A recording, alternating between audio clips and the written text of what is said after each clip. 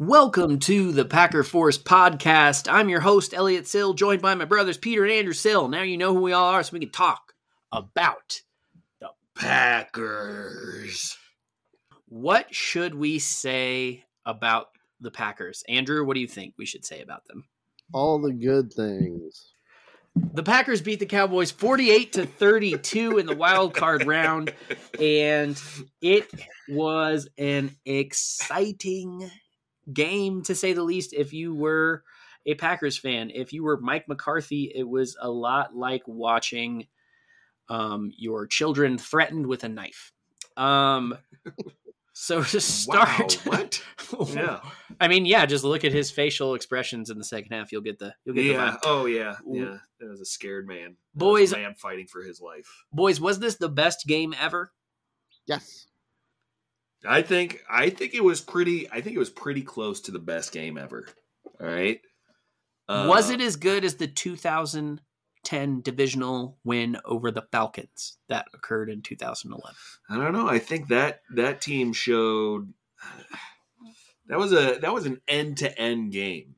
There were 6 minutes of this last game, that kind of stood out as like, why is this being stupid now? Like there was a wonderful romp through the Cowboys through the first half, and then we had 6 minutes of how do I get that taste out of my mouth, Legend? I mean, you talk about end-to-end games. I went back and watched the Falcons game immediately after we kicked the Cowboys shitless because I was like, holy shit. Was this just the best game that we ever played? What would its competition be? Obviously, we are all thinking that Falcons game has to be the stiffest competition. Rewatching that game, not impressed. I mean, it was 14-14 late in the second. It wasn't until right before half when we really cracked that egg wide open. This game, we got on their throats from the first possession. And we just stood on their throats until we got drunk and we started dancing on their throats and slipped off for a while. It's a fair metaphor, I guess. That was good. Real quick, Andrew, can you tell that bird to shut the fuck up? It is... God damn, that bird is fucking annoying. Andrew always podcasts from outside, by the way. But, yeah. It's a beautiful goddamn day. It's like 35 degrees, sunny, everything's starting to melt. We got birdseed everywhere. Sorry, we invite the birds, so I'll try and shoo them away, but... Yeah. Can you put birdseed on a fire and see if they'll go burn themselves to death? I could if I was a monster. Does that bird know it's impeding the Packers fan base from hearing what it needs to hear in front of the... Okay, I think honestly it's hurt us. Yeah. It's hurt us. Okay. It's heckling us. Yeah. You guys are ass. So, Peter, are you really concerned about those last 6 minutes of the game? I'm just always concerned. Maybe it's like past playoff traumas. Although I don't feel like this team is connected to those teams that caused me all those traumas. But those last 6 minutes, I mean, no, I'm not really. Ultimately, I'm not really concerned.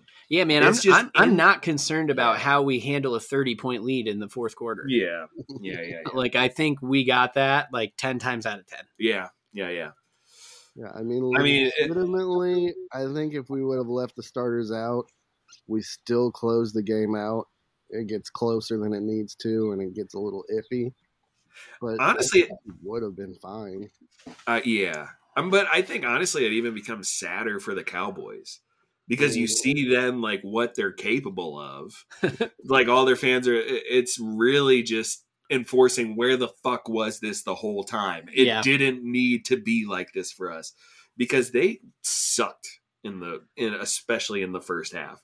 Dak looked like shit, and they were playing tight. They were playing tight. That was the whole thing for me coming in. That's been the whole thing. Like, why did this happen? It's because they looked tight as a nun's butthole, and we looked loose. Nope. Don't worry about finishing that one. So were the Cowboys frauds? I think the national media digested this game and was like, wow, the Packers scored 48 points against the Cowboys. I guess everything good about the Cowboys was fake, and the Packers are still going to get their ass kicked by San Francisco. Do you think that this was a matter of the Cowboys being fraudulent, or do you think it was a good team that played tight and then another good team that played super loose? Personally, I don't think that the Cowboys were frauds. I think what they showed throughout the year was a lot of ups and downs, right? And I don't think that means that they were frauds. I think that they were capable of doing what they did. You know, they had shown that throughout the year that's something that they were capable of. Mm-hmm. And you could feel the pressure on this team, and it was just handled the wrong way. It was handled very poorly by, I think, first of all, Dak Prescott, and, you know, Mike McCarthy obviously didn't get his team ready to play. And that's a shame, because he's been good at that in the past. Not every time, but there's definitely been times like, Mike had this team ready to play. Yeah, it definitely looked like a case of him just taking the wrong route. Like, there's a bunch of ways you can go to get your team up, and I think he just wanted to keep them calm, probably just keep doing what we're doing, feeling like the Packers were not going to all of a sudden go Super Saiyan like we did. And he should have gone the other way and been like, all right, this is crazy. It's playoff time. Get your energy up. And I don't know. I think I was joking about it going in, but I do feel like there was an element of it being a playoff trap game. Like, they just didn't know how to prepare correctly for it. I don't think it's that they slept on it. I think they got it wrong because they didn't know how to shift in the playoff gear correctly against a team that was as non-threatening as we seem to be.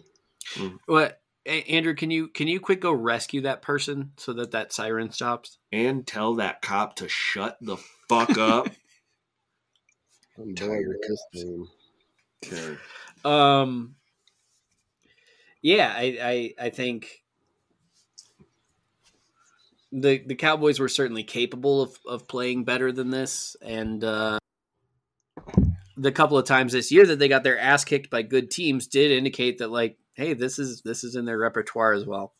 Yeah. I mean, I was genuinely terrified going in. The Cowboys were undefeated at home and won by an average margin of 21.5 points. Yeah. They had never played the real home team at AT&T Stadium, which is the Packers. We've never lost. They're 6 games, 6-0. Yep. 6-0. Which is a pretty good road/neutral site record. Yeah. Yep. It's as good as it gets. Yes. For 6 games. Yep. So I think the Cowboys had this in them. I did not realize that the Packers had this in them. I mean, we have watched this team all year, and they've never played that complete of a game where the offense is rolling and the defense is also rolling. And Darnell Savage's pick 6 was like so bizarre. Was it not? I mean, it was like, what are you doing? It was going and getting the ball like that, right? It's like that's not in the script, bro. Like, yeah, I mean, it was funny because there was this palpable tension between Dak and CD, and credit to Burkhardt and Olsen, whom I'm pretty cool on generally as a broadcasting duo. Like, they're the worst A team, I think, unless you count Herbstreit and Michaels, which I don't. I'm coming around on them. But anyway, credit to them. Yeah. They were all over that sort of weird rift between Lamb and Prescott, and it did feel to a large extent like Prescott was like trying to force it to CD, and Savage actually acted on that, and was supposed to be taking the inside guy, reading Dak's eyes and knowing the kind of context. He left his guy, went after the pass. Yep. And Dak never saw him, and it was over. It was a house call. It was points. It was 6 of them. Tramon Williams' interception was better, though. It was better. Yeah, that thing was so pretty. And his return, yeah, he had to. The return was better too. Savage had no one in front of him.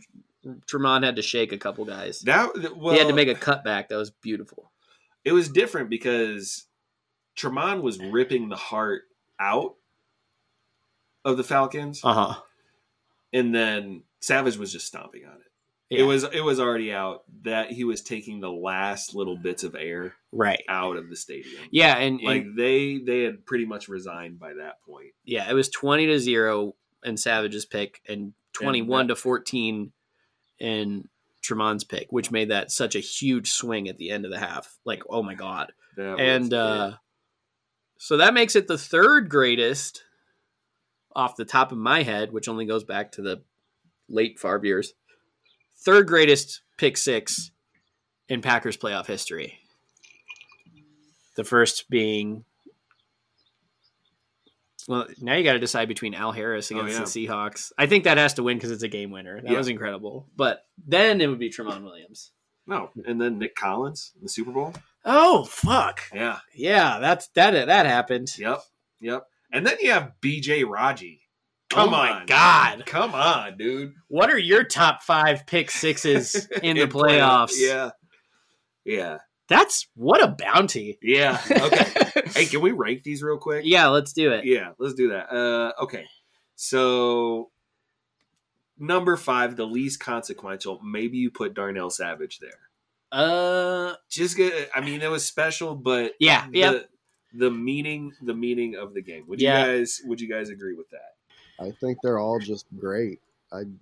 Yeah, I know. But like you only get popular. Go ahead and rank them.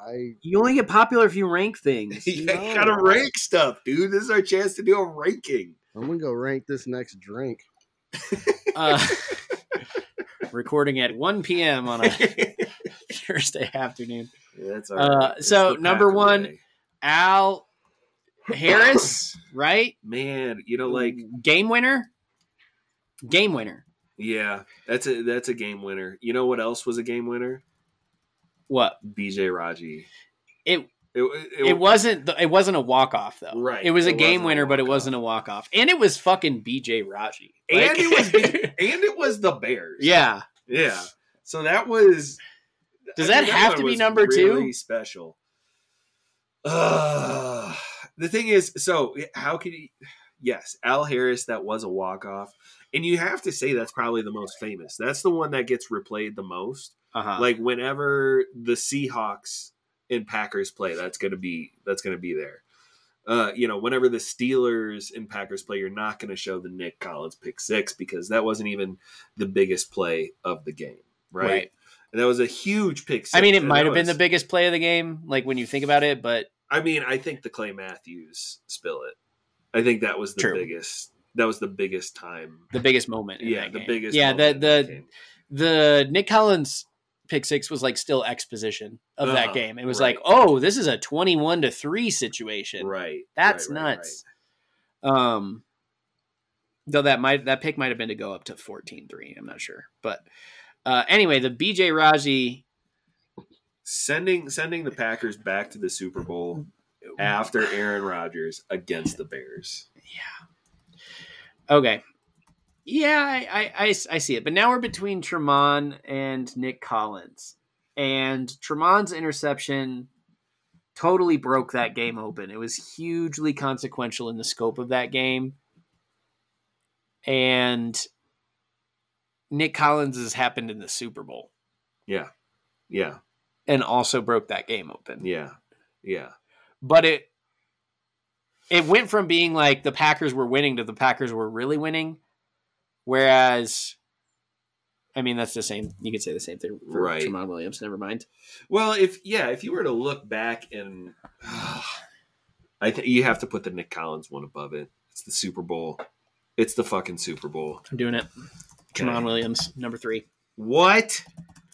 Yeah, because that spurred that changed the whole calculus from like, can we beat Atlanta to like, oh shit, can we win the Super Bowl? Yeah. That totally changed that run. So do you think that we get to the Super Bowl without the Tramon Williams pick six. Maybe not. Do you think if they get a field goal there, they go down 21-17. It's not, because I know we don't win the Super Bowl without the Nick Collins pick six. If that I don't ball actually falls know that. Dead, if that ball falls dead, maybe they punt it to us. Maybe we score on the next drive anyway. Yeah. Oh no, more Aaron Rodgers. He was like fucking perfect that day. Yeah. Yeah, but I mean, it's the exact difference in points. Nick Collins added more points than we won by. Yeah, Ben also threw that ball from his end zone. Yes. Okay. Right. Matt Ryan was on the fringe of field goal range. Right. If that doesn't get it, they kick a field goal. It's a different. Yeah, but if you look at how many plays would have had to happen in between that play and a Packers touchdown, besides one play. Yeah. I already wrote it down though. So. Oh my god. Yay! Top five pick six in Packers playoff history. Oh Darnell Savage, congrats. I don't know if I sign off on this, but it's fair. I see the point that you're making here. Holy shit, though, right? Yeah. What a list. Number one, Al Harris. Yes. We want the ball and we're going to score. Number two, B.J. Raji, pick six against the Bears, sending us to the Super Bowl. More or less. Number three, Tramon Williams, pick six before the half against the Falcons, divisional round. Number four, Nick Collins, Super Bowl pick six. Number five, Darnell Savage. Against the Cowboys. Woo! Joe Barry. Yeah. Joe Barry has done well at responding. Yeah. Yeah. This is my opinion. I think that Joe Barry responded well to everybody wanting him fired. Uh-huh. He did his job better. And, to be fair, I think he did that well at the end of last year when he responded by going to the players and saying, guys, what do you want me to do? I'll do anything you want. What should we do? And then, there was this great momentum through the whole offseason. And then he got back. He was like, okay, now I can go back to being myself, which was a terrible response. And we all wanted him fired. And then since then, if you check the stats, you will see that his points per game has been pretty good. Besides this last one, in which things were way out ahead of him by the time they actually started scoring points. Yeah, Joe Barry. If you give Joe Barry a 4-score lead, he's going to use it. Yeah. Yeah. Oh yeah.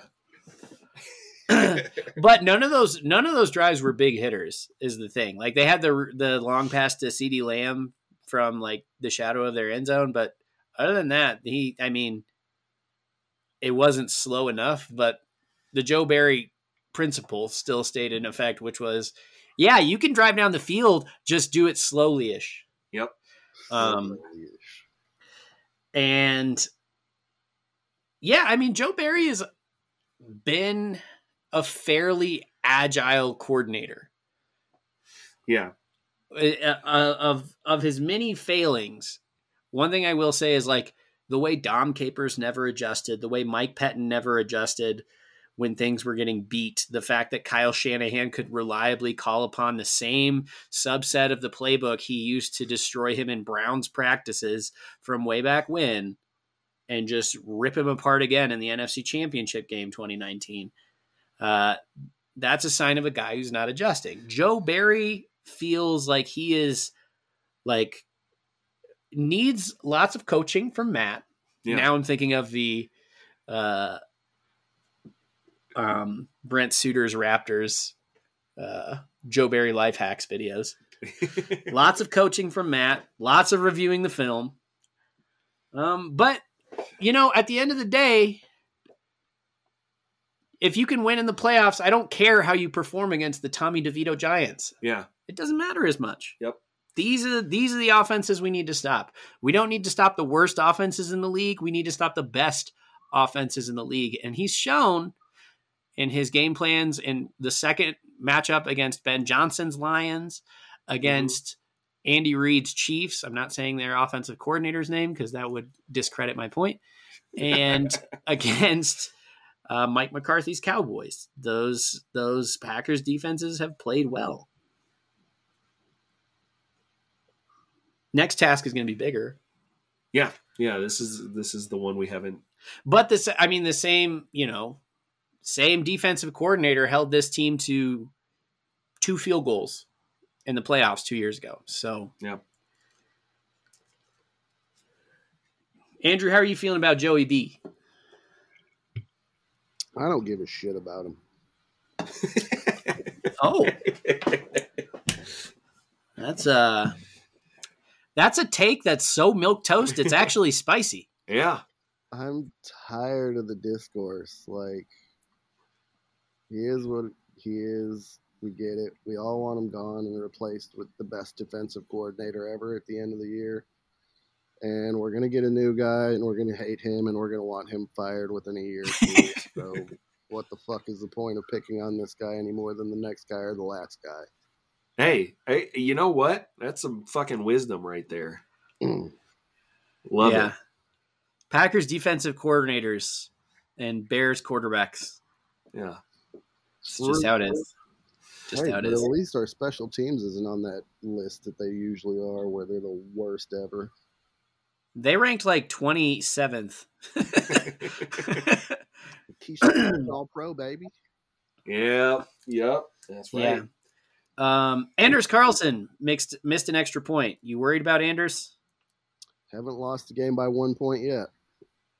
But we did lose a game by 2 points where Anders missed a field goal, which is worth 3. So,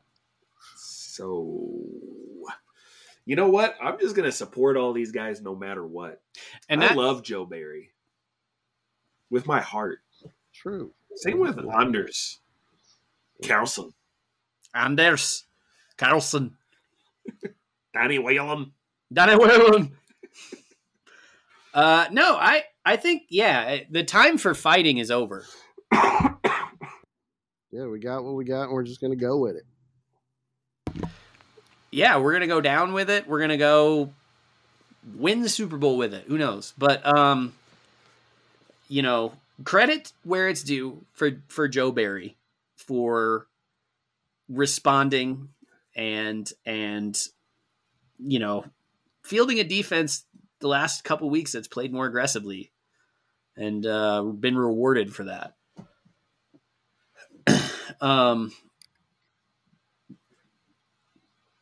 Jair Alexander got an interception. Yeah, sure did. After Rob Domofsky spent all week calling him weird.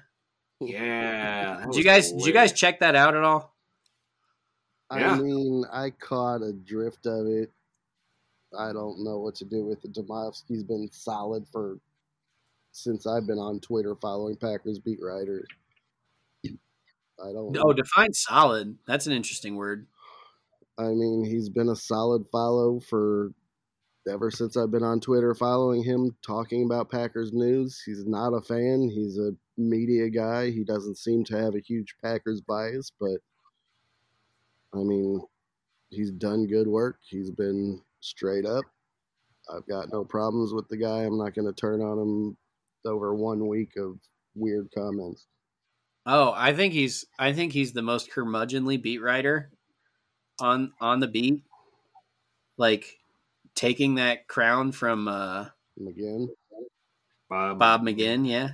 And I think it's like performative curmudgeonliness.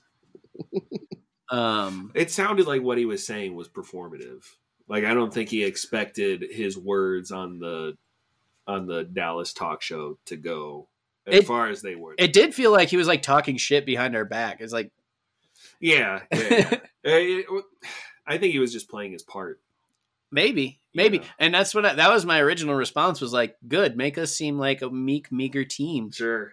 And keep them sleep.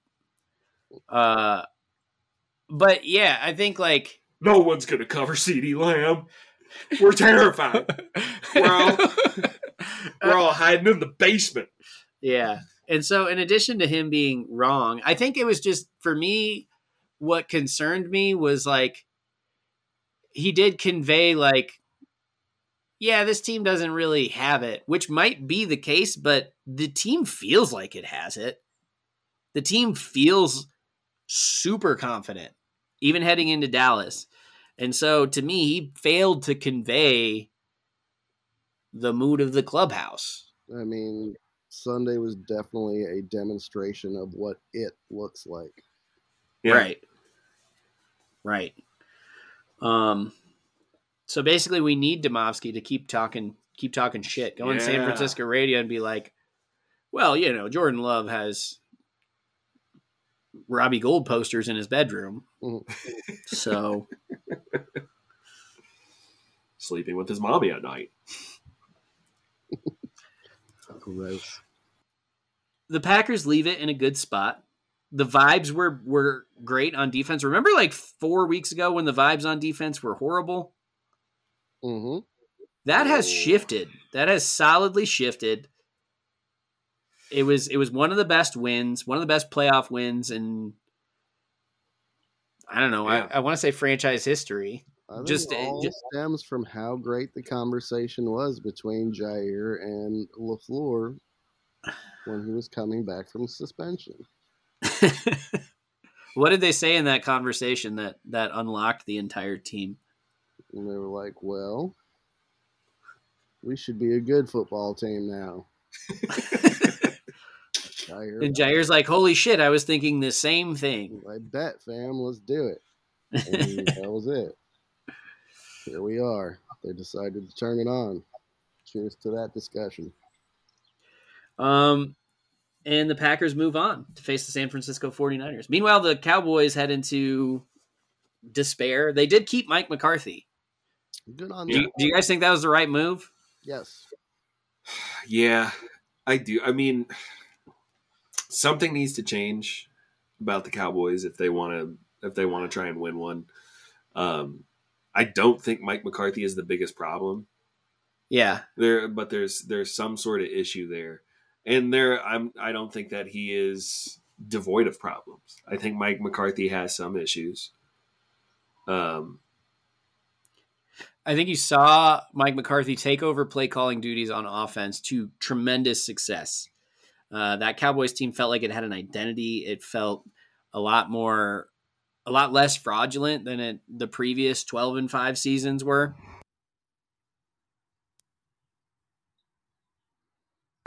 Something has to change in order for the Cowboys to get where they want, and they got to figure that out. McCarthy's got to figure that out. I think if you fire McCarthy, who are you bringing in? Yeah, exactly. If you get rid of McCarthy, what's the move? Do you really want to go get Belichick and have Jerry Jones and Bill Belichick in a room together? Yeah, no, that sounds awful. Yeah. It's going to go terribly. You're not going to find a bigger name. You're only going to find smaller names. And then it's just going to be a Joe Barry situation where you replace the coach and the next coach is going to be even worse. Yeah. And this is the most successful stretch of football the Cowboys have played since they won Super Bowls. So, yep, you go ahead and be happy with that. And I don't think I'm saying that as a Packers fan just because, we've beaten them comfortably under McCarthy. They have to figure out. They have some deep shit. I really think Jerry Jones is the problem. I think Jones's influence on that team is a net negative, and they've had a lot of success, so it'll be really hard for Jerry Jones to see that. But yeah.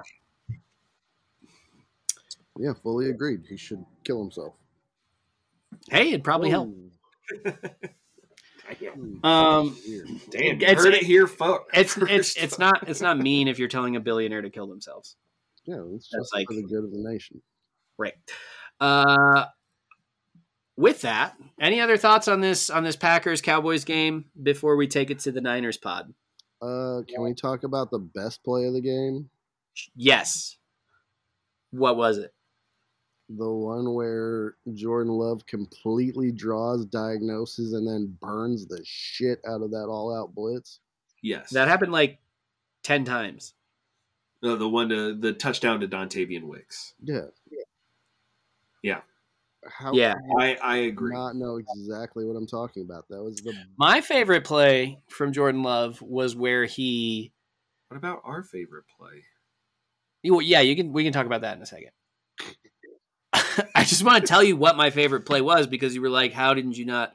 Mine was the one where he dropped back, felt the pressure, rolled out, stopped, reset, jumped back left, and found Romeo Doubs like 20 yards downfield. That was really pretty. That was the start of something. That was the start of something special. Yeah, but the Wicks throw. Yeah, I mean, oh my God. The sheer volume of like beautiful Jordan Love throws in this game is insane. Yeah. Just the way he saw the blitz he drew it out perfectly, for one. Knew exactly what was coming. Took a deep breath and then fucked him in the butt. Oof. And before he did that, his fucking sending people in motion is so swaggy. like with 2 seconds left, looks over at Jaden. Come on. He had Jaden open on that too, honestly. But he just took the thing to Dontavian Wicks, and man, that was me having COVID, being very tired, seeing that play, and then jumping up and just stomping on your couch, saying "fuck your couch," basically, and just I lost it at that point, dude. Yeah. That was amazing. There were so many throws that were just like, yeah, like this is having young Aaron Rodgers again. This is a new amazing quarterback. And dude, that sidearm sling to Romeo Doubs in the end zone, that was so swaggy too. It was like 1 foot, like under. Oh. Do you guys see the sideline clip of Elton Jenkins being like, "What the fuck was that?" And Jordan Love was like, "I don't know." No. Mm-hmm. That's awesome. So yeah, on the Wicks throw is a great diagnosis, great throw, great route by Dontavian Wicks. I did see the Dan Orlovsky breakdown of like his favorite routes that Packers receivers ran. And the Wicks one was on there. A couple Romeo Doubs routes were on there. Guys doing a really great job of just like, selling, but not just shaking, but like selling the shit out of the other route first and then shaking loose. And it's like like they showed one Doubs is like looking back for the ball while he's cutting middle of field before turning it out for a post. And that was one of those plays where Love just like threw a lollipop in the air for Doubs to go get because he had so much time. Mm-hmm. Dude, you do have 2 bona fide route runners on your team. I mean, I think that's one of Romeo Doubs' strengths. He's got so many like fundamental receiver skills. He's so slick, so smooth. His route running is so tight. Dontavian Wicks is another legit bona fide route runner. And there's not, a ton of tape. There's not a ton of experience with those guys, but there's not a ton of tape on them either. And like people are just finding this out now, and they are just really getting coming into their power as route runners. It's a beautiful thing for us. It was a triumph. It definitely sets the stage for this team going forward. I think like regardless of how they finish this year, the next phase, the next era of Green Bay Packer football is going to be awesome. We've got an amazing quarterback. He's got an amazing arsenal of weapons, and the coach is really clever, and we'll see about the defense, but like offense is going to be there. And so that's something to look forward to. What a great win. Musgrave touchdown. Right? Yeah. Musgrave stayed on his feet. Musgrave stayed on his feet. Yeah. It's hilarious though. If you watch it, he gets the ball with about 15 yards to go. And despite not being contacted with about 5 yards to go, you see him start to get pulled down to the ground. Like gravity is just calling to him. Like, come on down, you want to. He managed to keep his feet under him for the last 5 yards and get across the line. But he's like the Meeseeks that just want to do their task and then die. He just wants to catch the ball and then get to the ground real quick. But he fought that instinct and he made it, and I'm real proud of him. He's an Oregon State product, and he runs like a beaver. So low on his belly. Well, with that, I'm ready to sit here and talk about the 49ers. I'm ready to turn the page. So we're going to do that, but we're going to do it in a separate podcast. We will see you on the other side. It is a twofer.